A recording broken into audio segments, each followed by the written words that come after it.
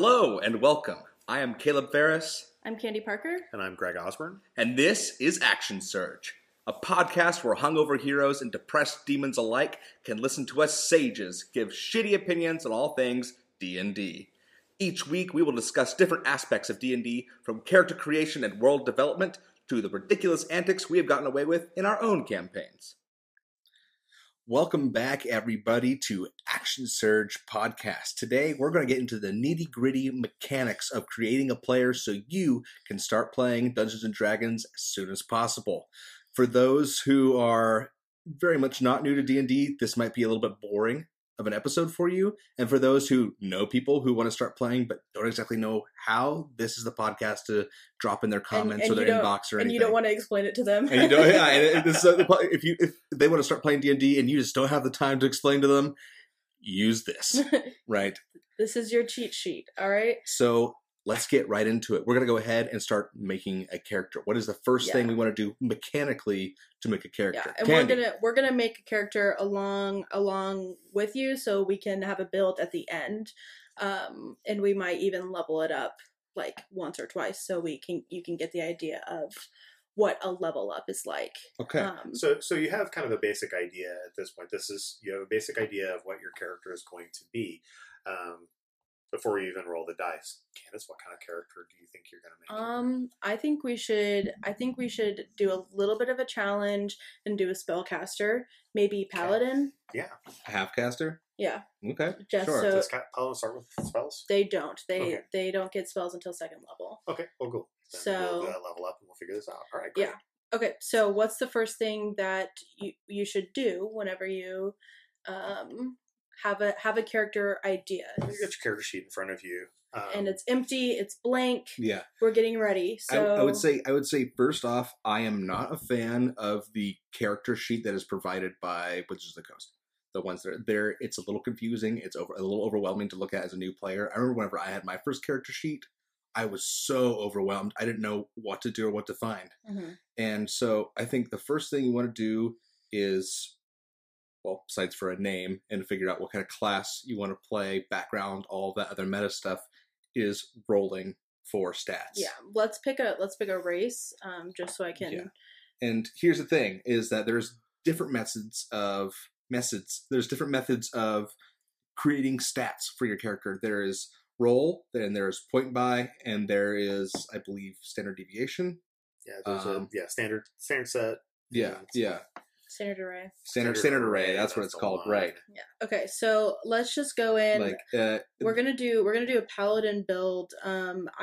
Let's just go ahead and do elf, because that's a pretty simple. Yeah. And when rolling with stats, there's a lot of different kinds, and they've of course changed throughout the ages and change from table to table.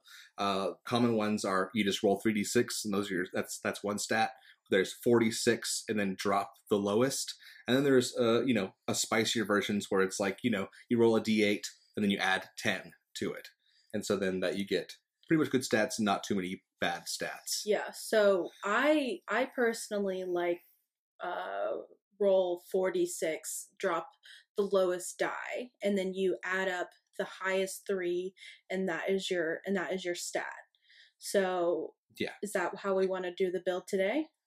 Yeah, sure. Yeah, let's go ahead and do that. So I'm gonna do a wood elf paladin with an athlete background. All of that doesn't really matter whenever sure. And you can always change it. So and here's the great thing about this is that you can use the same dice roll for multiple characters. So while you're building your paladin wood elf, I'm gonna make a Lightfoot halfling sorcerer. Okay. So here we go. Yeah, and you're gonna do this 6 times. And you're going to arrange these stats to fit whatever you want them to be, either strength, dexterity, constitution, intelligence, wisdom, or charisma. And you guys are going to get to hear some dice roll. Click, clack. ASMR. Okay, so we rolled a 2, a 6, a 5, and a 5. So we're going to drop the 2, add 5, 5, 6, that's 16. That's a 16. So I'm going to write that down, 16. We're going to do that 5 more times.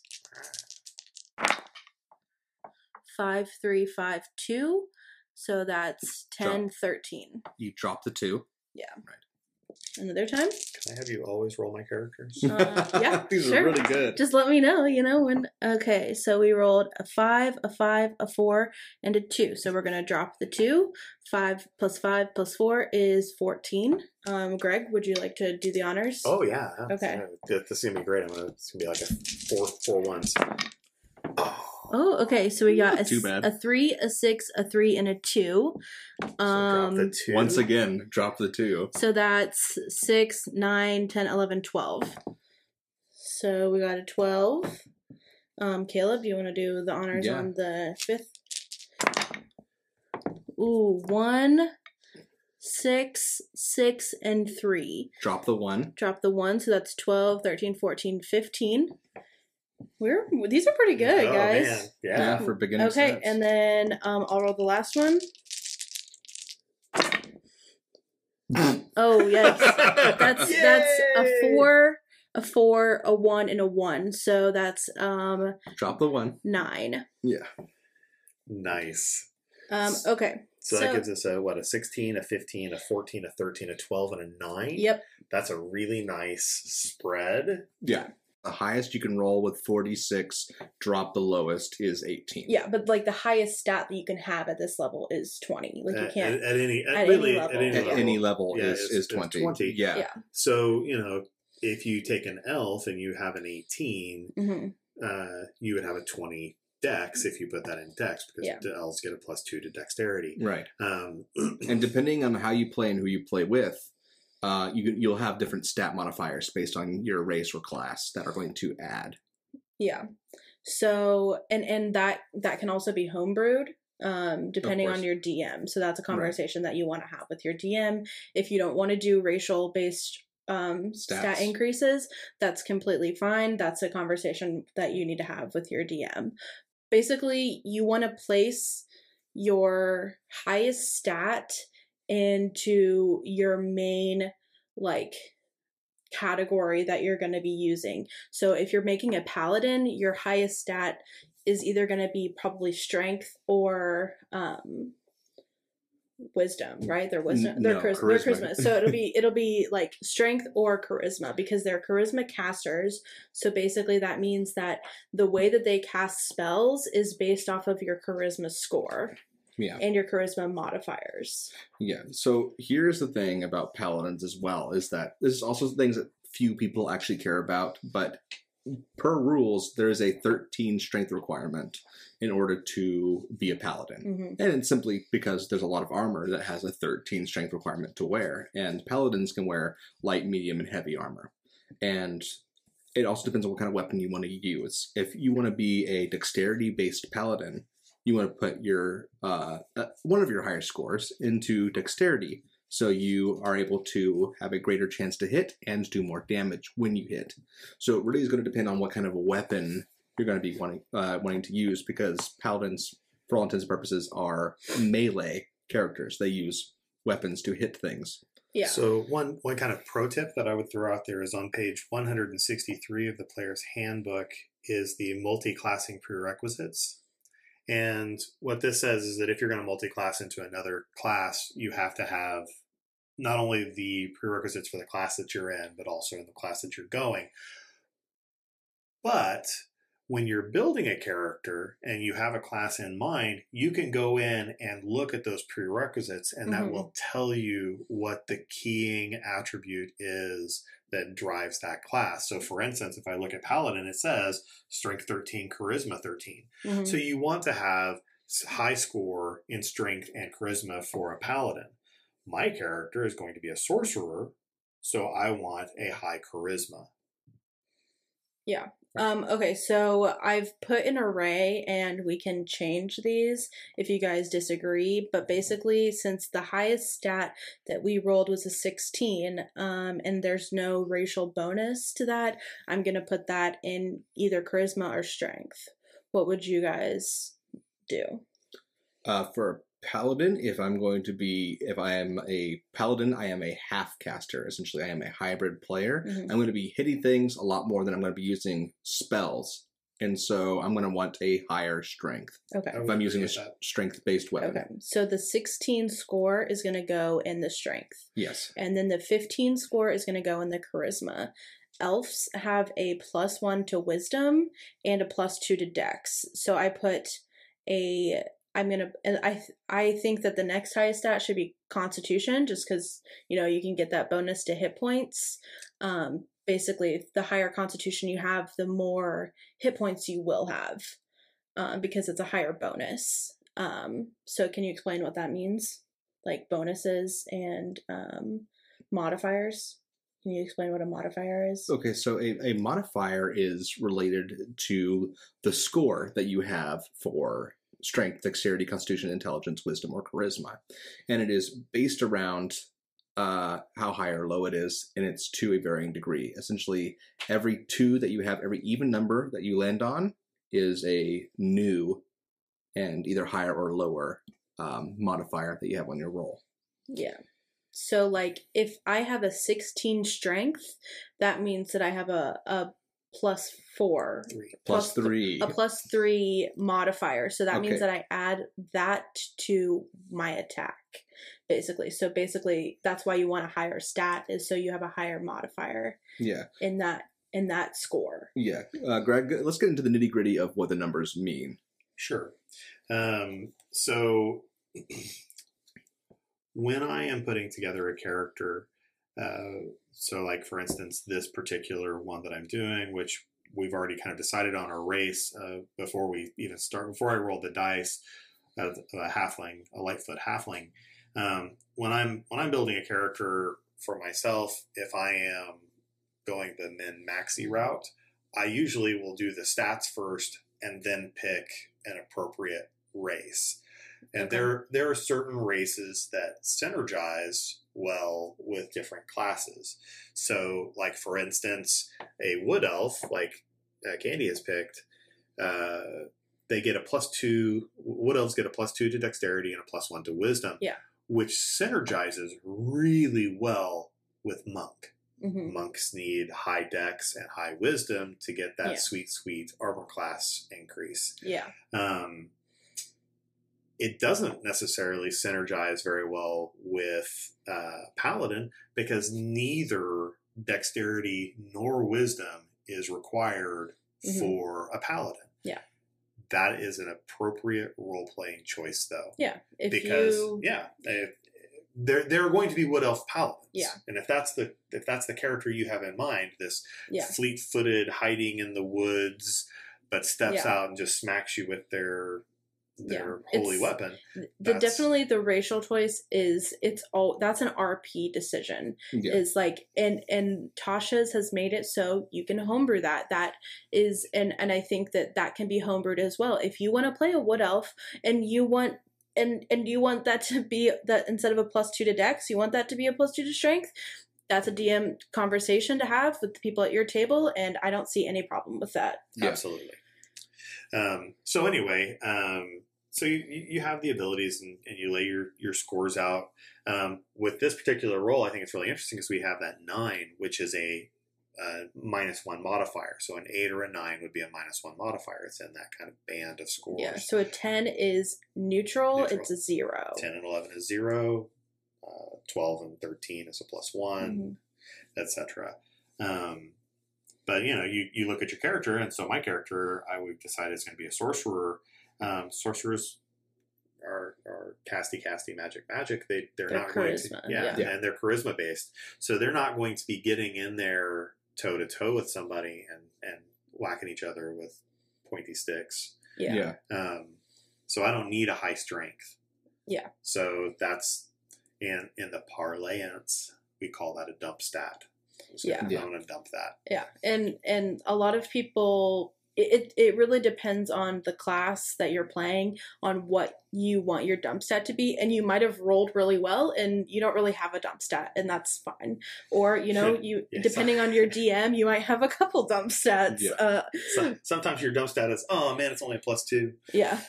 and like in the game that I, like in different games, your DM might allow like no one has a score below 10 or no one Yeah. has a score below 8 Yeah. or something. In my games, I typically like my players to have at least 2 scores that are 15 and higher. And if they don't, I make them re-roll to get a score that way, or simply just add in either 15 or 16. Mm-hmm.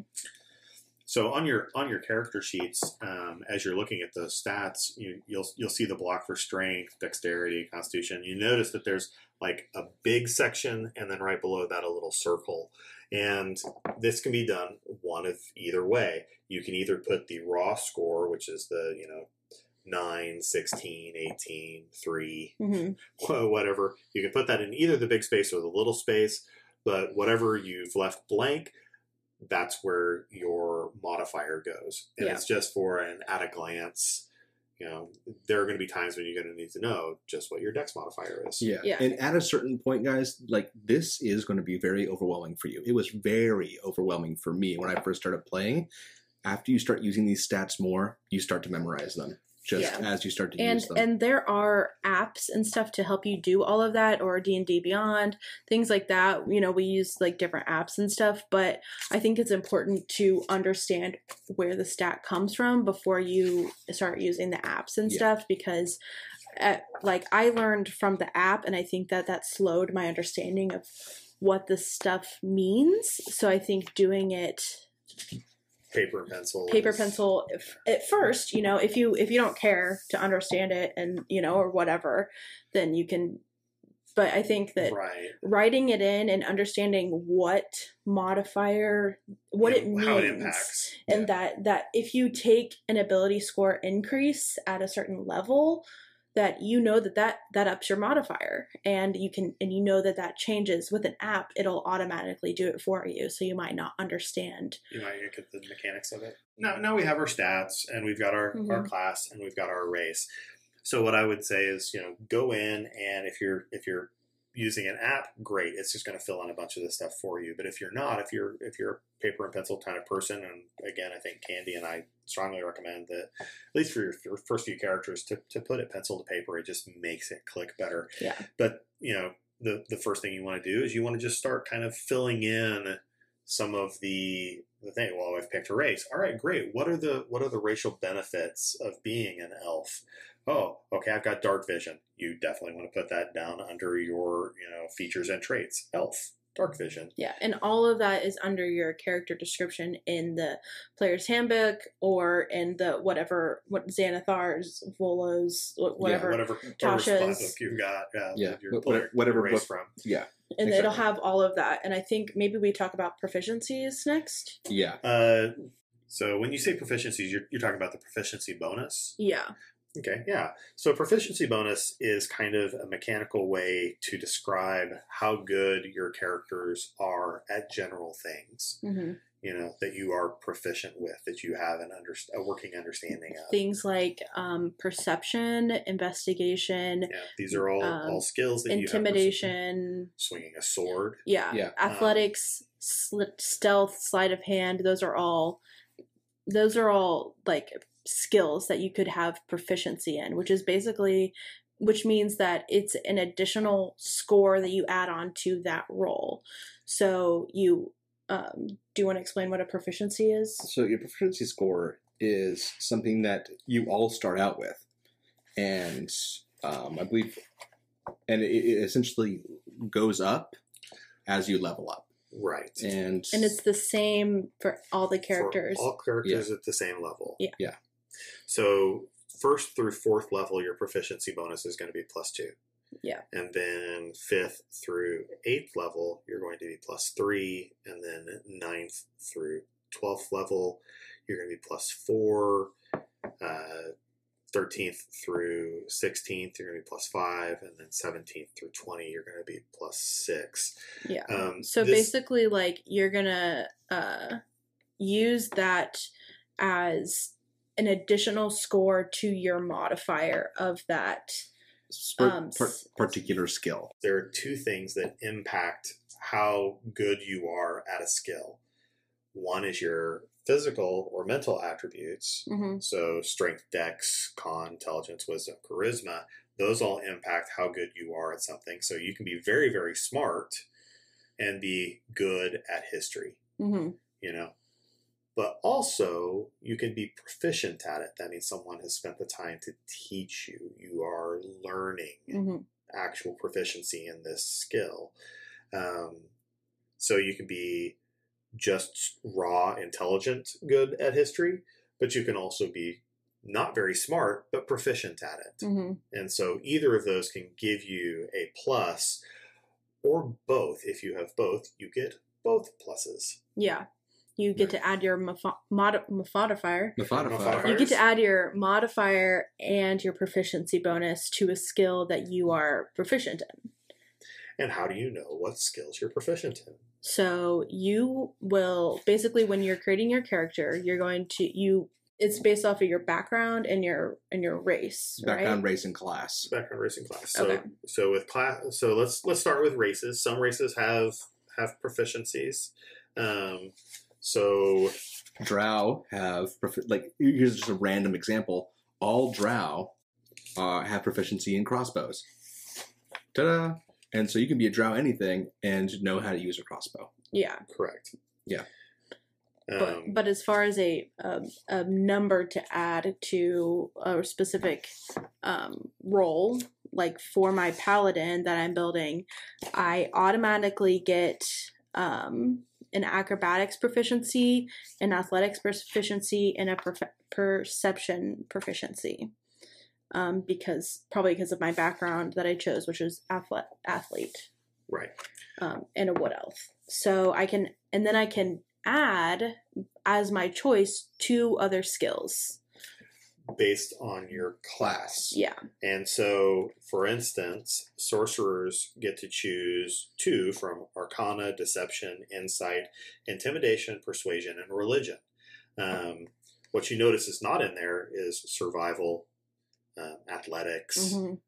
That kind of makes sense. This sorcerer is more interested in the arcane arts, not really jumping over things and not learning acrobatics. Yeah. And so how do you choose these additional proficiencies that you get to choose is probably going to be from an RP standpoint, or like how you want to play your character. If you want them to be really good at I don't know, maybe your religion or insight or something, that's going to be an RP decision. Usually. So Candy, paladins get to choose 2 from athletics, insight, intimidation, medicine, persuasion, and religion. Mm-hmm. So, pick 2. Yeah, so I'm going to pick insight and religion. That old time religion. Yeah. And guys, sometimes these proficiencies overlap. Yeah, so whenever that happens, don't panic. Just pick another proficiency. Yeah. Yay, more proficiencies. Yeah. Right. So, cool. So for me, I think what I'm going to do is my character is going to select Arcana, because it's always good to know what you're casting. Mm-hmm. And I think I'm going to pick, I think it is funny to be a Lightfoot halfling who's intimidating. Yeah. So that's a fun. He's going to have a high charisma, or she is going to have a high charisma, because this sorcerer has charisma-based stuff. So intimidation kind of pairs well with that. Yeah. So giving a bonus to that is good. Yeah, and so basically these proficiencies are mingled with a specific stat. So perception is it's a wisdom stat, right? Yes. So if you have a high wisdom, and so your proficiency or your modifier is high, and then you take a proficiency in perception, that's going to be a higher score or a higher modifier total. So but if your dump stat is like strength and you pick a proficiency in athletics, you're going to have an initial negative to your strength, and then you add whatever your proficiency is. So like if you have a -2 to your strength, and then you take a proficiency in athletics, then you're going to have a +0 basically, if you have a +2 proficiency. It just completely depends on your stats. Yeah, but So like if you have if you have low stats, your proficiencies allow you to bump certain attributes of that stat, and so it helps you essentially not just be terrible at certain things. Yeah. Okay. So now we have our stats, we've got our class, we've got our race, and we've got our proficiency bonus at first level is +2. So now let's go ahead and we're just going to start kind of mechanically filling in things like saving throws. So saving throws are based on your class. So for a paladin, you are proficient in wisdom and charisma for saving throws. So on your character sheet, depending upon what character sheet you're using, if you're using the one the back of the player's handbook, you'll notice that there are little dots next to strength, dex, con, intelligence, wisdom. You just fill in the dots on the ones that your class drives. So, Candace would fill in wisdom and charisma. Sorcerers, on the other hand, they get constitution and charisma. So I would have a saving throw bonus of proficiency in constitution and charisma. I would put little checks there. And then you take your ability modifiers and you just fill in the underscore line in front of the word. So for me, strength, am I proficient in it? No. Do I have a modifier? Yes, I'm -1. So on anything that's a strength save for me, so say the ogre is trying to push me off a cliff, I have a -1 to that roll. I'm wee. I'm a little man. Yeah. Getty is not very strong. Don't push me up the hill, ogre. Yeah.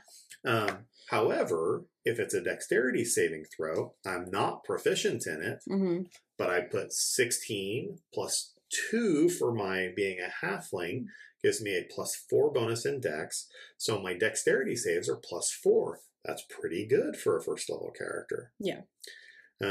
Constitution, I've got an ability score of 14. That's where I put my 14. So that's a +2 modifier for Constitution, but I'm also proficient as a sorcerer. So I'm +2 dex, +2 proficiency. That gives me a +4 Constitution saving throw. Did you explain at base what a saving throw is? No, that's probably a good piece of information. So saving throws are rolls that you make when you are opposing certain either outcomes or conflicts of certain types. And usually if it's a spell, it will specify what kind of what attributes? Yeah, what attribute you're going to use. So a lot of spells have a dexterity saving throw, Fireball, which means which will indicate what kind of modifier you will use. If it's the straight modifier or if it's the save. Usually there's a higher. If it's a save, then that's usually higher depending on your proficiency. Right.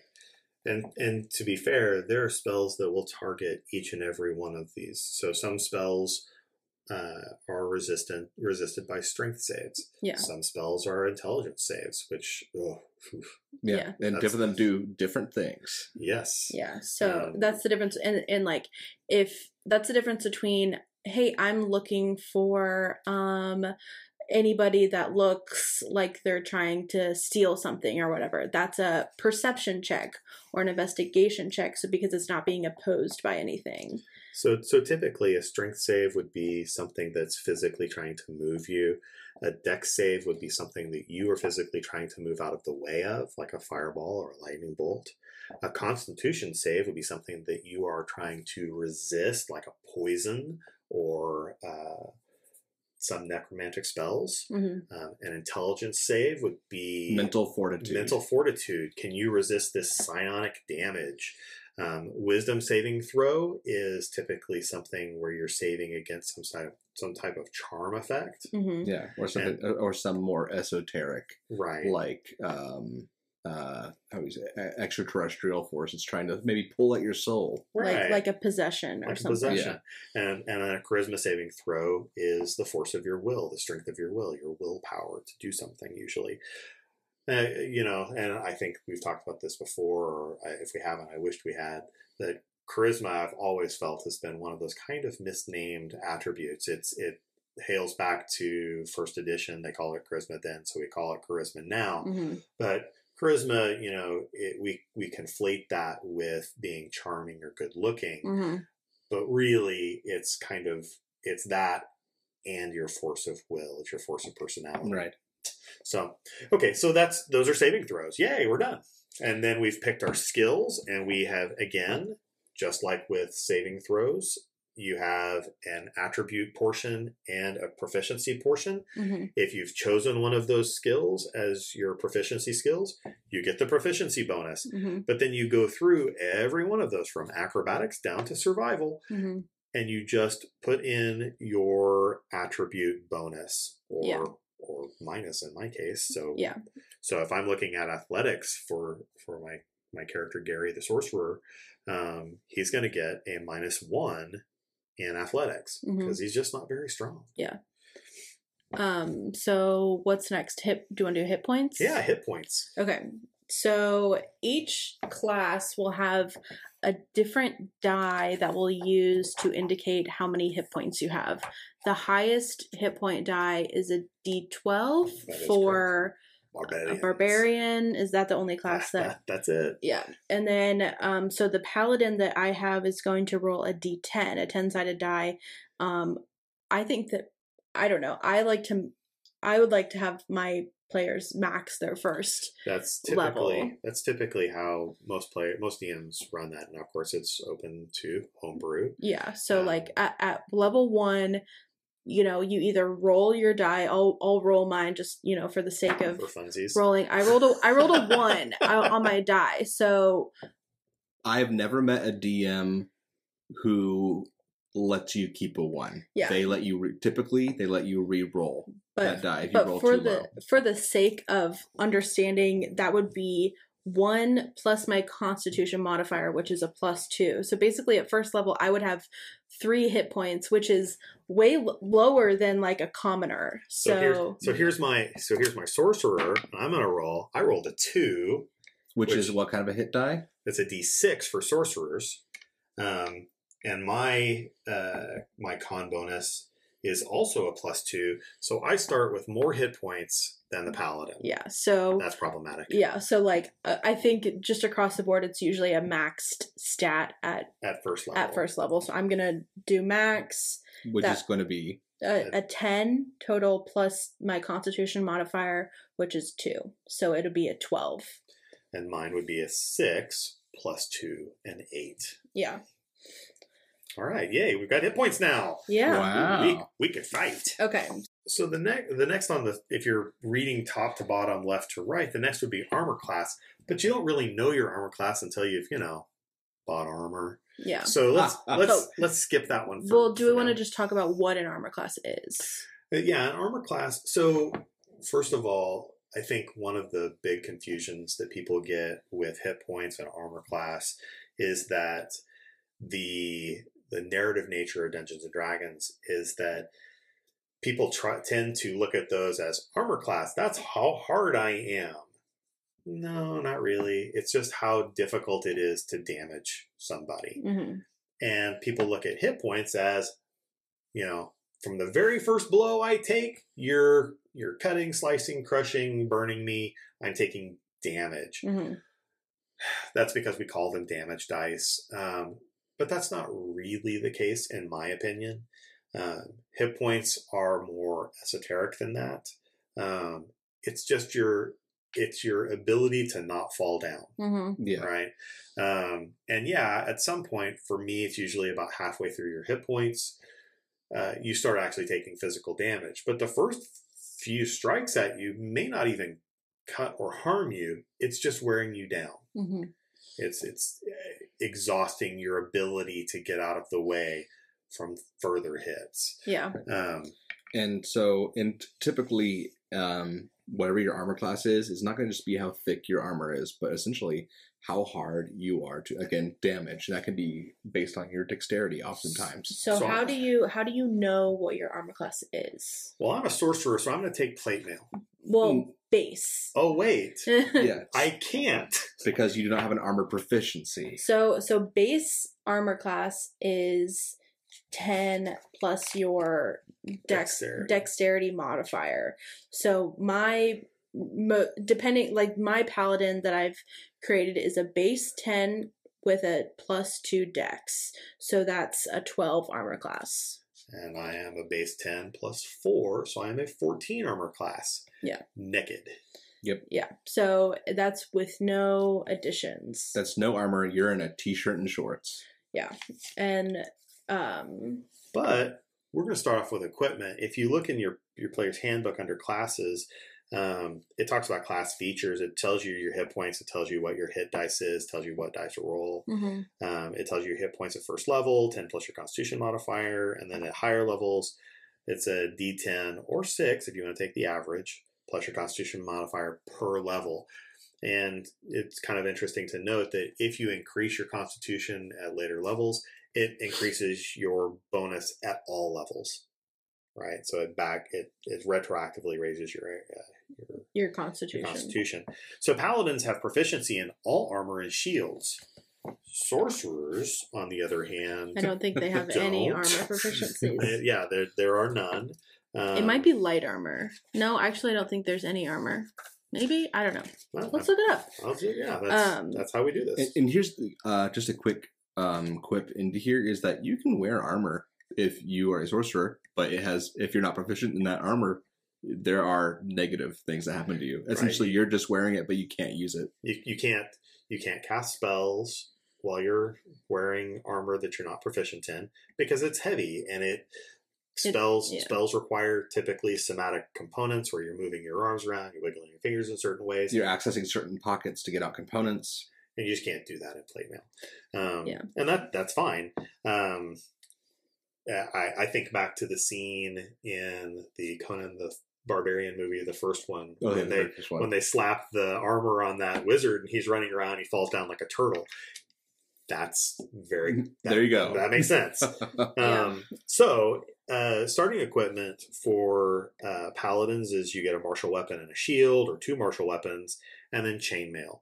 So if you take chainmail and a shield, you can look at the equipment section, and that will tell you what your equipment bonus is. We don't want to get too deep into this in this particular building a character, but it's there, and you can look it up. Yeah. But a shield will give you +2 typically to your armor class.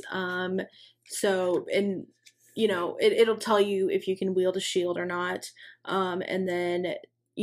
If you want to do cost wise, and then armor also has there are negative things as well that can happen. Like if I'm a paladin wearing full plate mail, then I'm going to have disadvantage on stealth checks because I'm noisy. Clink, clink. Yeah, you're just clank, clank, clank, clank. And not just clank either. You have metal rubbing up against metal. It's noisy. Think of knights in any movie you've seen. Creaky and sloshy. Yeah. They make noise. But the base armor class for chainmail is a 16, and then you're carrying a shield, so you're an 18. Yeah. There's no bonus for dexterity, so your armor class is just 18. Yeah. Now, alternately, if you had a +3 dex, half plate is 15 plus your dex modifier. Well, your dex modifier is a 2, right? So you would have a 17 armor class with just your... And certain armors, though, have a maximum amount of modifier you can add to them. Yes. So it's max 2 on most medium, and on all the medium armors. And there's no dex maximum on light armors because it's light. You can move around. You're free to jump out of the way. Yeah. But base, so with this character, base They don't have any armor wearing. Usually, like, a paladin would wear armor because they can. Yeah. And that's a conversation that you can have with your DM on what kind of armor you would have at level 1 or whatever level you're starting with. Ideally, if you're starting at a higher level, then you would have better armor. If you're starting at level 1, then your character probably doesn't have plate mail. Yes, they have chainmail and a shield because that's what you come with. Yeah. Or chainmail and 2 weapons. Okay, so next on the track is initiative and then speed. Mm-hmm. Both of those are driven by initiative is driven by your stats, by your dexterity, right?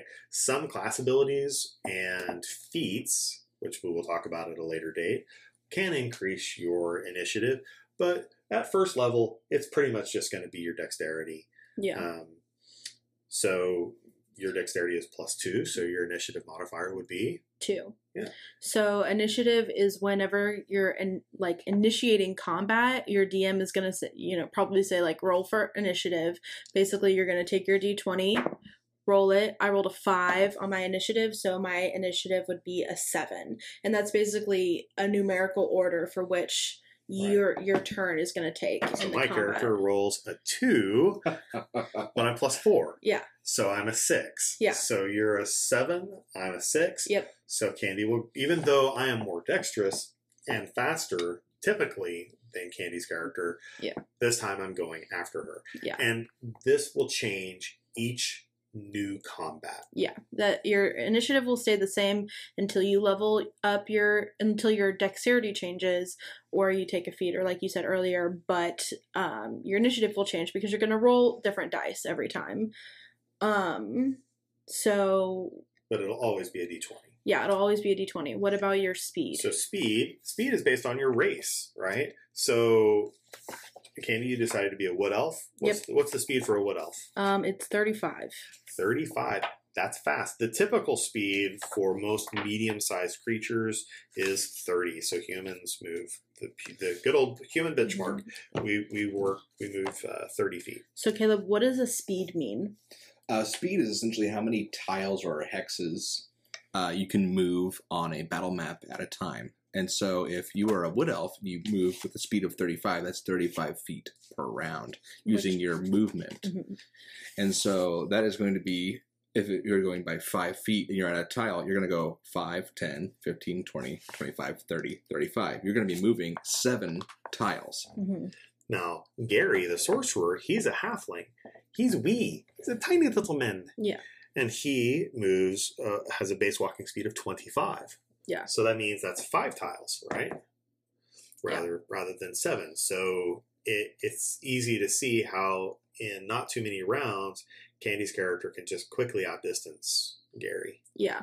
And, this will be things that you will learn later on. Things that are important to your character will determine what kind of class you play. If you want to play a super fast character, then you're not going to want to play a halfling because they're not going to have the speed. You probably want to play a wood elf, and then your class will probably be like a monk or something because they get bonuses and then you can take feats to increase that. And all this stuff can be changed as you progress in the game. So just keep that in mind. Super zoom. Or in discussions with your dungeon master. Absolutely. True. So those are our speeds. So the next thing we're going to look at are our attacks and spell casting. We'll start with attacks because that's kind of easier. Yeah.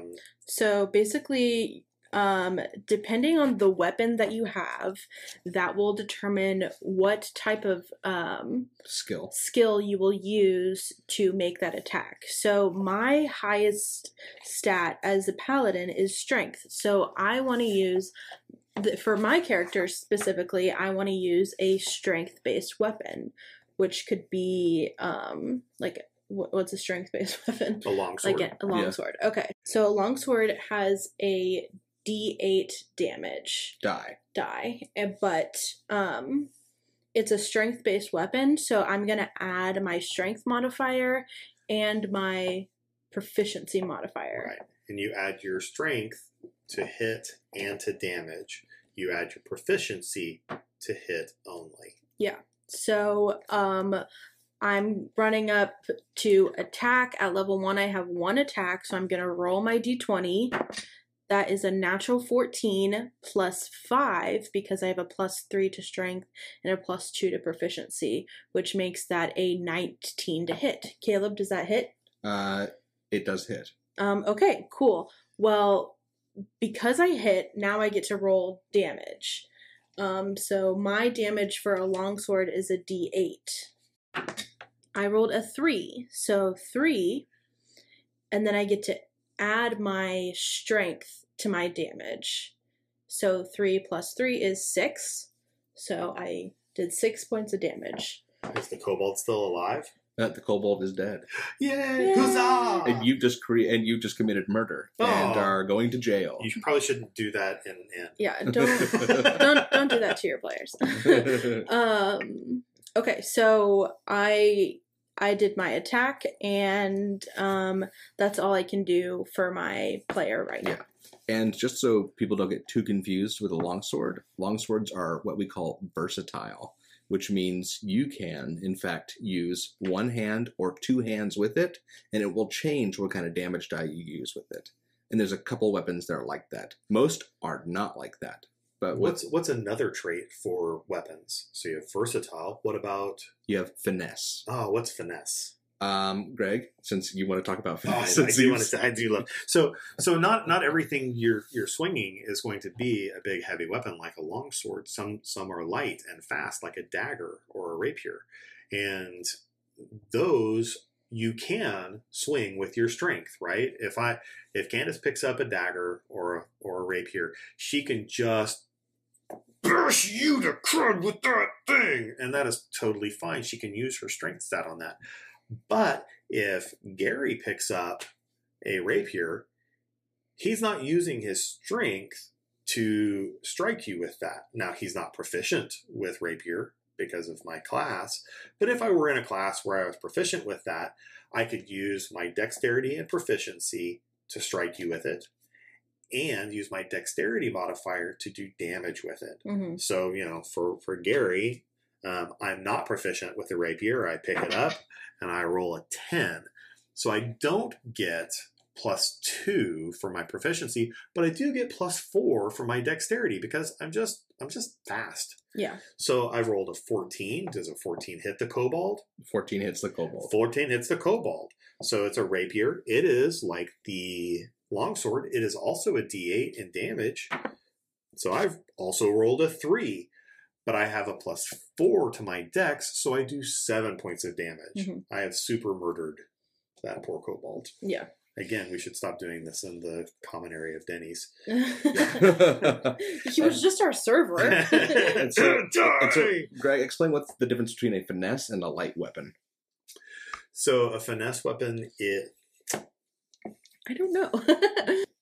So for a light weapon, it's similar to a finesse weapon, in that they are light, mm-hmm. but the benefit to being light is you can use it in your offhand. So, for instance, a rapier is both light and finesse, which means you can use a rapier and a dagger, which is also light. You can use one in each hand, mm-hmm. And use dexterity with both because they're both finesse and light. Whereas a club is a light weapon. I can carry a club in each hand and use one, and then as a bonus action, I can strike you with the other. Mm-hmm. Everybody can do that. I don't get my proficiency bonus. My stat bonus, my dex bonus in my offhand with light weapons. There are abilities that change that up, but with finesse, I get to use dexterity with it. With light, I don't. Mm-hmm. So with a club, I'm still beating you with it with my strength. I'm not finding that special chink in your armor with this club because that's not how clubs work. Yeah. Okay, should we do we have more weapons that we need to talk about, or should we talk about... We talk about heavy and two-handed and reach. Heavy weapons are just that. They're heavy. Small creatures have disadvantage on attack rolls with heavy weapons. That's a heavy weapon.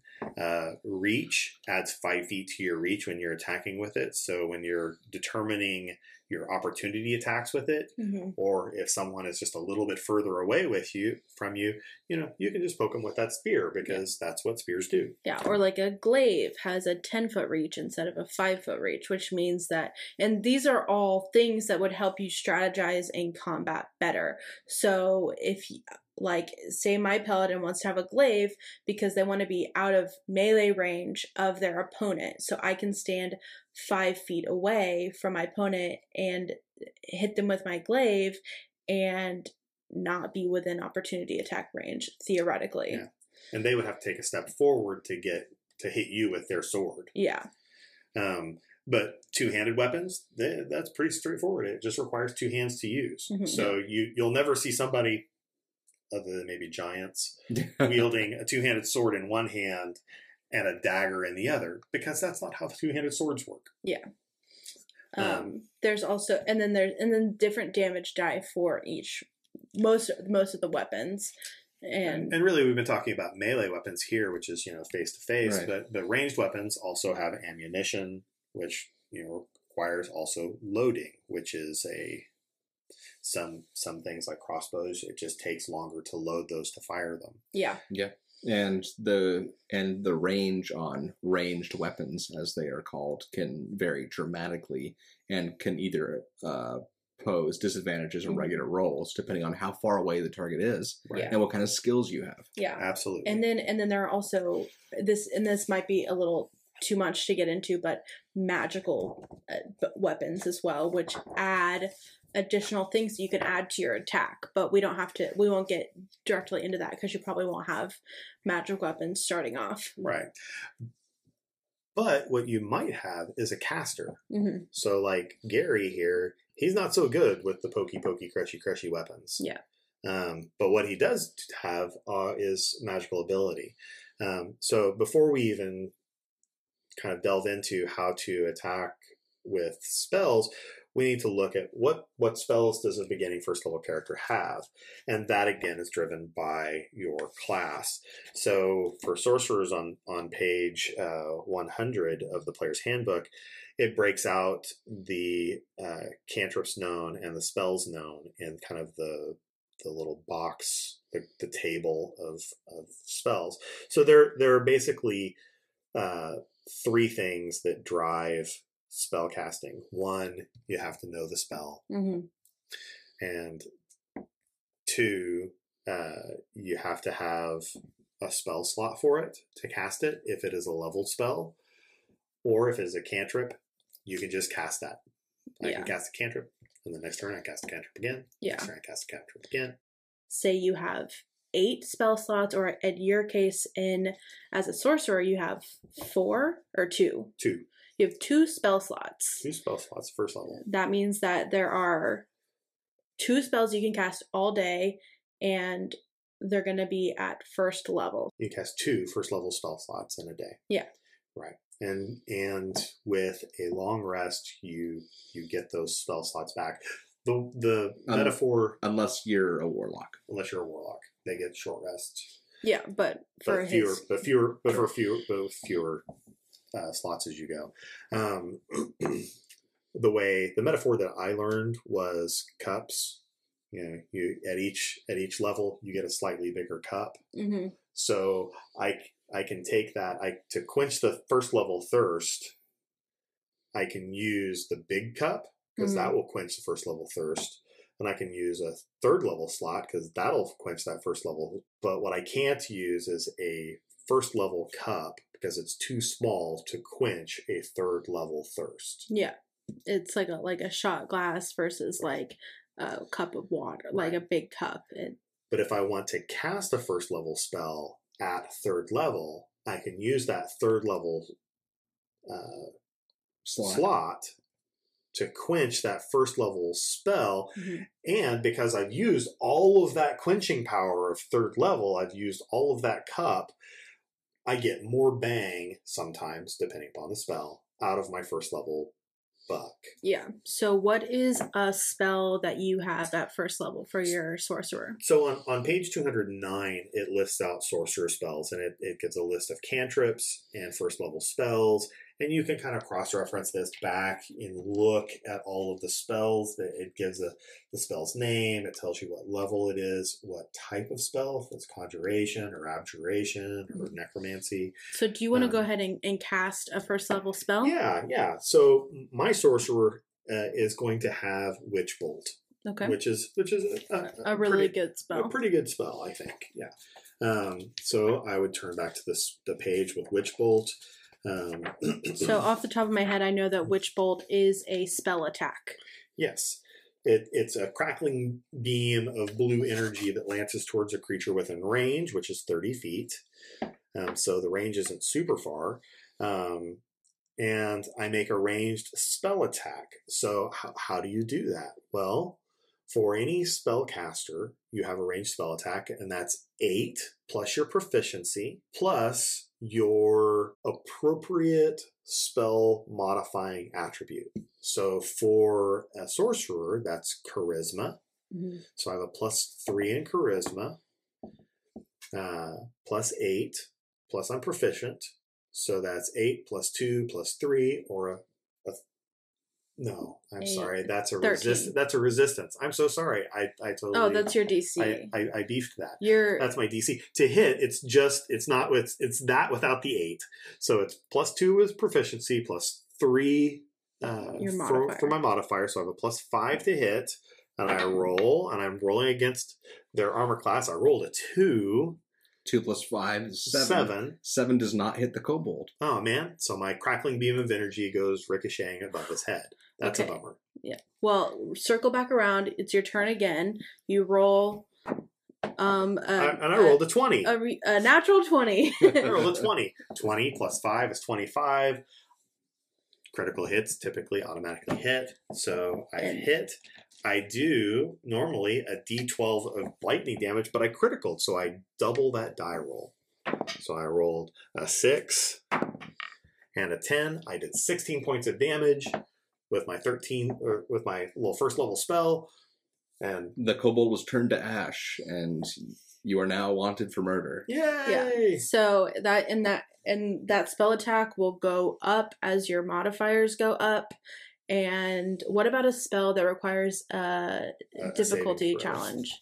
So let's say I'm a little higher level, because that's where you start getting some of these saving throws. Maybe like lightning bolt. Like lightning bolt. Let's say I'm going to cast lightning bolt. It casts a line of lightning in 100 feet, and it does 8d6 damage. It's pretty brutal. Yeah. And it's a dexterity save. Right. So I'm not rolling to hit. They're rolling to save. Yeah. So what do they have to save against? So DM roll a dexterity saving check.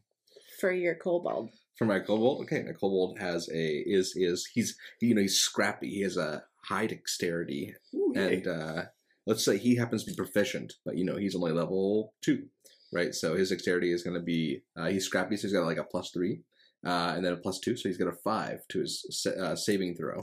And the DC for for Gary is going to be, say, what? A 14. A 14. By 5th level. And so I'm going to roll a d20 to save against this thing. I rolled a natural 1. And so awesome. A natural 1 is a critical failure. And even with a 1 plus 5 it's going to be a 6. Yeah. A 6 does not meet or beat a DC of 14. And so I fail, meaning I'm going to take the full brunt of this spell. All 8 d6. If you had saved, you would take half the damage. Well, and all of this is outlined in the spell description. So your spell DC, basically when you cast a spell against another player, hopefully not another player, but or an enemy, your spell DC is your what is your spell DC? It's determined 8, like you explained before, 8 plus your proficiency plus your spellcasting modifier. Right. And that's going to go up again as you level up. So your spell DC at level 1 is 13. And since I have a paladin that can eventually cast spells, it has a spell DC of 12. Right.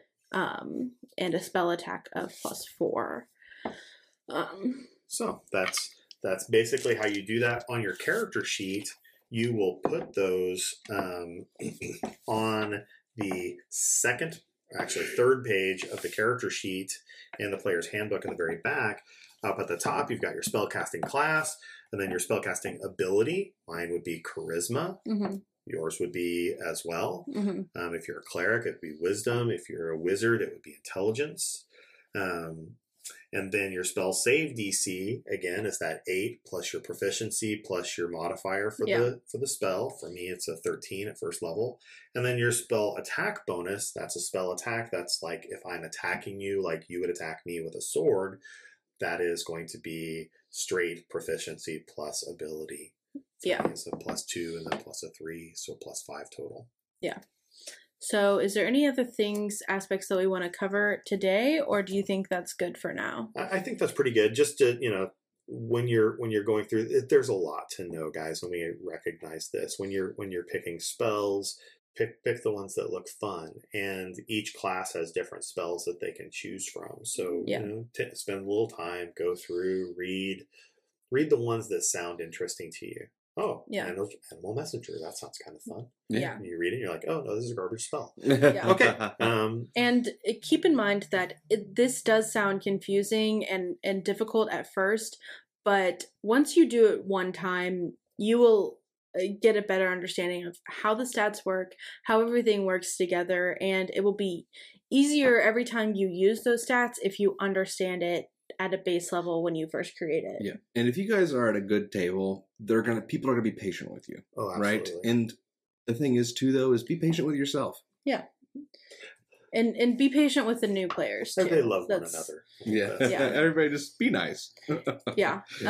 But hopefully this is a good tool that you guys can use. Hopefully that helped and it wasn't too confusing. Yeah, or too boring. But I think it's a good resource to have out there initially. And here's the thing, guys.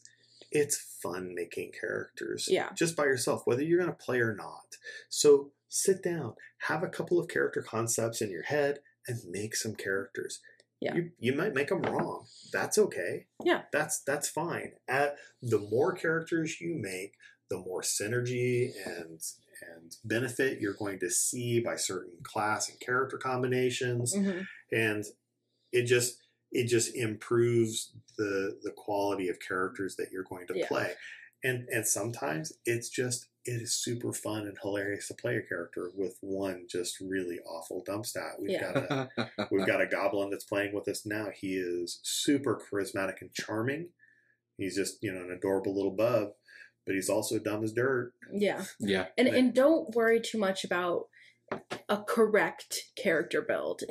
There's no correct character build. It's all based on what you want to play. If you want to play a paladin that hits a lot but they're really bad at it, they have a really low strength, that's cool. That's completely fine if that's what you want to do. If you want to play a paladin that's really, really, really strong, awesome. If that's and they don't really cast spells and maybe they only do smites or whatever, that's cool too. It's about what you want to play and how you can have fun at the table. I love the idea of a super strong paladin who's super charismatic, very charming, but he's just dumb as a stump. So he keeps getting his own religion's dogma wrong.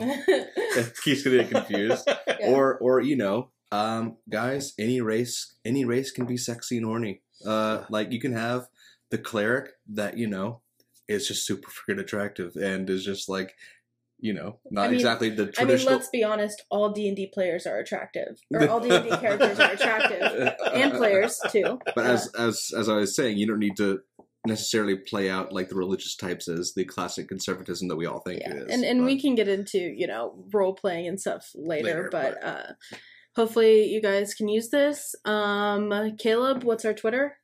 Our Twitter is going to be at Surge_Action. Please give us a like and a follow. And our Instagram and Twitter is ActionSurgePod. No. I mean TikTok, not Twitter. Need more caffeine.